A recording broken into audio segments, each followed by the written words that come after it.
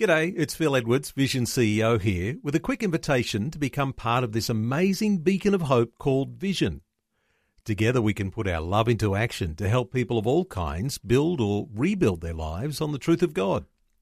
Please consider the part you can play during our upcoming Visionathon appeal, remembering that it's your support that makes Vision possible, including this podcast. A biblical perspective on life, culture and current events. This is 2020 on Vision. Well, over the past month or so, at this time of year, lots of school students have been graduating and enjoying end-of-year formals. Some reflection today on one school in Sydney, St Ursula's College, that advised its female students that they could not bring another female as their partner to the end-of-year formal. Well, there's been some reported outrage that suggests that after Australia's vote to allow same-sex marriage, surely the 2,000-year-old teaching of the Church on sexuality has been updated with modern times. Well, James MacPherson, independent journalist, political commentator and host of the Sky News program The Late Debate, is back with us. Hey, James, welcome back to 2020. Good morning, Neil. Thanks for having me.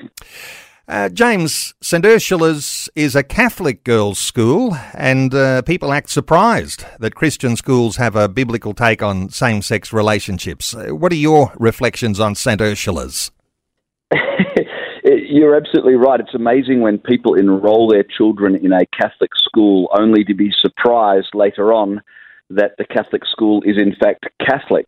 So every school has their end-of-year formals, and students obviously very much look forward to them. And most schools have policies about who you can and can't bring. For instance, some schools have policies that you can't bring students from other schools. You've got to bring a partner who is from the actual school itself. Christian schools typically have policies introduced more of late, because this never used to be an issue. But of late, Christian schools have had to introduce policies saying if you're going to bring a partner, it's got to be of the opposite sex. You can't bring a same-sex partner. And this has something to do, as you alluded in your introduction, with the fact the Church has a 2,000-year-old doctrine on sexuality, which is quite a surprise, it seems, to a lot of people who enrol their children at Christian schools, particularly at St Ursula's in Sydney. And there's been a fair bit of activity in Sydney Talkback Radio. A lot of hosts been milking the opportunity to put the boot into the church here. What are your reflections on what you've been hearing? These days you're based in Sydney. I'm not surprised when people disagree with church doctrine. I mean, you either believe it or you don't. You like it or you despise it. That's been the case for 2,000 years. What surprises me is the complete lack of logic in any of the arguments. For instance, Chris Smith on 2GB, he's a very popular radio host here in Sydney, he told listeners that St Ursula's Catholic College, saying that you can't bring your lesbian partner to the school formal, he said it was a disgrace, and he added, I went to a Catholic school. It's 2023, people. Seriously, get over yourselves. What's interesting about that, and you'll find this often in the media, that people quote the date and think they're making an argument. But simply telling us what the date is not a slam dunk winning argument, because the fact that it's 2023 makes no difference to the church, because the doctrines of the church don't follow the times. They're timeless. It wouldn't matter if it's 2023 or 3023. Church doctrine is church doctrine. God doesn't sit in heaven, following the latest fetishes and fads of popular culture and adjusting himself to suit. So when Chris Smith says, surely the church should get with the times, no, the church doesn't get with the times. The church is beyond the times. To imagine God sits in heaven recreating himself in our image is the height of narcissism. It's actually the opposite way around. We're made in God's image, not he in ours. And then Ben Fordham on 2GB as well, who's also very popular, he made the point that we voted for same-sex marriage in 2017. And of course, 61% of Australians voted yes in the plebiscite on same-sex marriage. So he couldn't understand why, if the countries voted for same-sex marriage, the Catholic Church wouldn't be on board with same-sex marriage, as if Christian doctrine is decided by a popular vote of the Australian public. I mean, what's the Pope meant to sort of say to the Lord? Look, we're sorry to tell you this, but some of your ideas, we've taken a vote and we've decided you're wrong. What if we vote that God doesn't exist anymore? Do we let the Lord know that he no longer exists? This idea from popular media hosts that the church must follow popular culture is not only ridiculous, but if you did what they said, the church would become completely redundant, because if the church followed culture, the church would have nothing to say to culture. You wouldn't need the church. But this is the way that popular media think. It's a little confronting, isn't it, for some? The kingdom of God is not a democracy, and somehow or other to think that if we make a vote, we can change the kingdom. It just doesn't work that way, and sometimes a little bit of humility to be able to adjust in what kingdom really means. But it does demonstrate, doesn't it, James, just how secular Australia has become.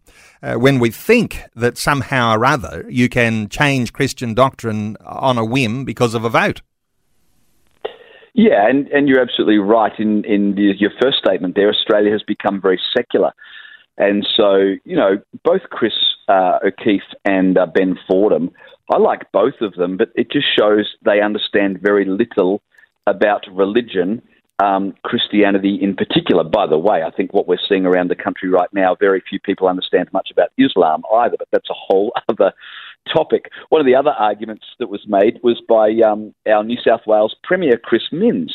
Now, Chris Minns is a professing Catholic, but he told the media on the topic of this Catholic girls' school forbidding girls to invite their lesbian girlfriends to the formal, our Catholic Premier said, "I think in this day and age," that's how he began his statement. So he's repeating this idea that, well, the church should get with the times, right?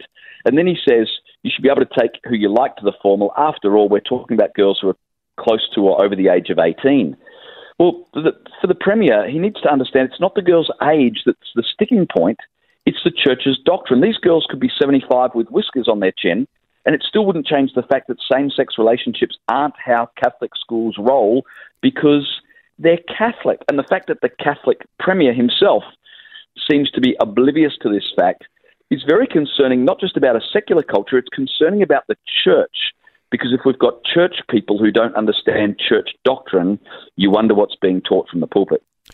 And isn't it interesting that the church finds itself at the centre of these controversies because the church is not going to change, the Bible's words are not going to change anytime soon, and so when there is legislation, somehow or other, the legislation has to have some level of exemption for the church, because the church is not changing. The church is very big and actually is still quite powerful insofar as people have a vote. So exemptions shouldn't be sort of unusual, should it? But there are a lot of those opponents who would be saying that there should be no exemption for the church. What are your thoughts here?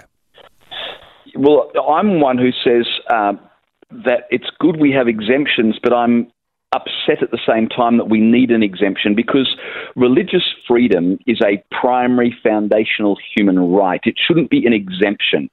Neil, if the government give you an exemption to practice your faith, it means the government can remove that exemption so that you are no longer able to practice your faith. And the ability to practice your religious faith should not be a gift that the government gives to you.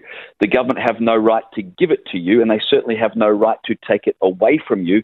It's an innate right. The Equality Australia CEO, Anna Brow, she is a very powerful voice in this country speaking to government about equality, and she claims to be anti-discrimination. But these people who are anti-discrimination are not anti-discrimination because they don't come to the argument value neutral. She is pro-discrimination against religious organisations, and you understand that when she says that, you know, they've been granted an exemption. In other words, we would rather they didn't have this freedom, but we've got to throw them this sop to allow them to do what they do. Otherwise, there's going to be problems. You know, I was talking to Andrew Bolt some years ago. Andrew Bolt's a well-known Herald Sun columnist and Sky News host. And I said to him, Andrew, how does the church communicate its doctrines without being offensive and getting people offside? And when I asked him this question, which I thought was a good question, he literally started to laugh. And I said, why are you laughing? Now, bear in mind, Andrew Bolt's not a Christian. But he said, James, if you don't want to get people offside, get out of the religion business. Don't you people preach heaven and hell, goats and sheep? Don't you talk about truth and falsehood? You are constantly dividing. That's the nature of religion. You either believe it or you don't. It's true or it's not. It has eternal consequences or it doesn't. So we ought not be surprised when our Christian doctrine creates division within the community. Jesus himself said, didn't he? I didn't come to bring peace, I came to bring a sword. And he's not talking about a literal sword of violence. He's talking about the fact that Christian doctrine, the Word of God, divides people because some people want to embrace it and other people want to disobey it. And so we ought not be surprised when these conflicts come out in public. Well, there's something there we'll pick up very strongly from an Andrew Bolt. Embrace the controversy. This is what actually, and as you say, not to bring peace but the sword. I mean, in some sense here, there's something very biblical and very strong, and we can embrace what Andrew Bolt says. Embrace the controversy and don't be too concerned about being trampled over on your rights. This is all predicted that this would come. Politicians, though, New South Wales politicians, in the case that we're talking about today, they're urging the school to change its stance. And no doubt there's lots of discussions going on around boardroom tables in the school about how they actually treat these sorts of issues. What are your thoughts about what politicians are arguing, urging St Ursula's to change its stance? Yeah, you're right in saying politicians plural. It wasn't just the Premier, his Education Minister, Prue Carr. She made the comment, that you should be able to take who you want to the formal in 2023. So she's repeating this get with the times argument. It's interesting she hasn't made this argument to any Islamic schools. I'm not sure that kids at Islamic schools can bring a same-sex partner to their formal. I'd love to see how the Education Minister goes with that one. But you'd think the Education Minister would understand faith-based schools are based on faith. Now, if you're going to argue that they can't uphold the tenets of their faith, well, then you effectively destroy faith-based schools. And there's a definite push from the progressive left to destroy faith-based schools by demanding that they employ teachers who don't necessarily share the faith. In fact, you should be employing teachers who live in opposition to the faith, some proponents from the left say. But the problem is if you destroy faith-based schools, you're only left with the public education system. And the public education system is not value neutral. Secularism, we've been told, is this, it's just neutral. It's like Switzerland. But clearly it's not. There is a secular sexual morality that is pushed at every turn at the public schools. And if you want to take a same-sex partner to your school formal, enroll in the local state high school, and they will not only allow you to do that, they'll teach you all you want to know about LGBTQ, etc., lifestyles. Faith-based schools exist for those families that don't want the public system. But if you take out the faith component, they become no different to the public system. And of course, as I said, there are those on the left who would seek to do that in the name of anti-discrimination, but really what they're trying to do is to ensure that all children are indoctrinated with the current progressive narrative that is continually pushed in state schools. One of the big strengths in Australia is that there are so many independent and Christian schools, and let's include other religious schools, but there is really quite a minority compared to the number of Christian schools. And as you say, James, faith-based schools are based on faith. And in some sense here, the number of Christian schools, the number of parents and families that have their children and teenagers enrolled in Christian schools have a tremendous opportunity for influence and leadership in light of this sort of controversy, but to take a stance and not be wishy-washy, because the influence doesn't come with wishy-washy. The influence comes with being able to stand and fend off a few fiery darts. Would that be a fair enough way of saying how Christians ought to respond in an education system? You know, there's a school in Brisbane that was in the media a couple of years ago, I think it was, and they were in the media because they put out a note to parents at the beginning of a school year just reminding them that they teach biblical sexuality and that they teach that there are only two genders.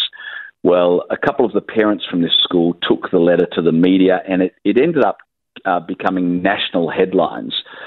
They had protests out the front of this particular school in Brisbane from the LGBT community, and the government in Queensland even talked about removing their licence as an education institution and to remove funding.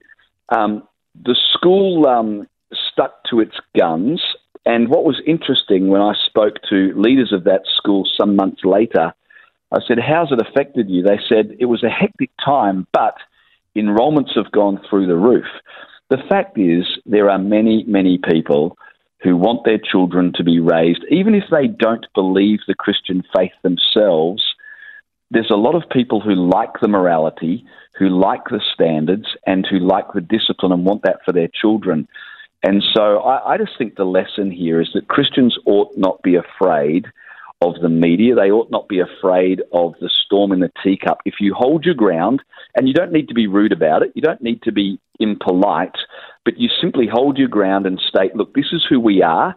No one puts a gun to your head and forces you to attend a Catholic school or an independent Christian school. It's a choice that some parents want to make, and they should have the right to make that choice, and we exist for those parents. And if you simply do that, what you find is that there are a lot of people who are looking for a school that won't buckle, that won't bend, where they know exactly what their children are going to be taught. Unlike the public system, where you only find out a month later that they had a drag queen come and read to your children. So Christian schools in particular, but Christians generally, be polite but stand firm in what you believe, because there's a lot of people right now, with our culture having its feet firmly planted in midair, are looking for something or someone or somewhere that actually knows what they believe and is prepared to stand for it. So it's hold tight, don't budge. Catholic, Christians, independent schools. And of course, it's not just this issue we're talking about today, James, but Christian schools are in the firing line. There are big moves, big pushes to water down the independence of those schools and the staffing that they can have of Christian teachers that would make them to be Christian schools. If you do away with the Christian staff in a Christian school, it's not really that you've got much left of a Christian school. Lots more to talk about, but always appreciate your insights. James MacPherson, independent journalist, political commentator, host of the Sky News program The Late Debate. To connect with James, there's a way you can receive some daily blogs. In fact, he's a prolific blog article writer. You can subscribe and receive those free in your inbox each day. jamesmacpherson.substack.com. James MacPherson, MacPherson.substack.com. Keep an eye out too for James' book, Woketopia, laying bare the lunacy of woke culture. James, wonderful to get your insights. Thanks so much for those once again today on 2020. Always good to talk, Neil. Thanks for taking time to listen to this audio on demand from Vision Christian Media. To find out more about us, go to vision.org.au.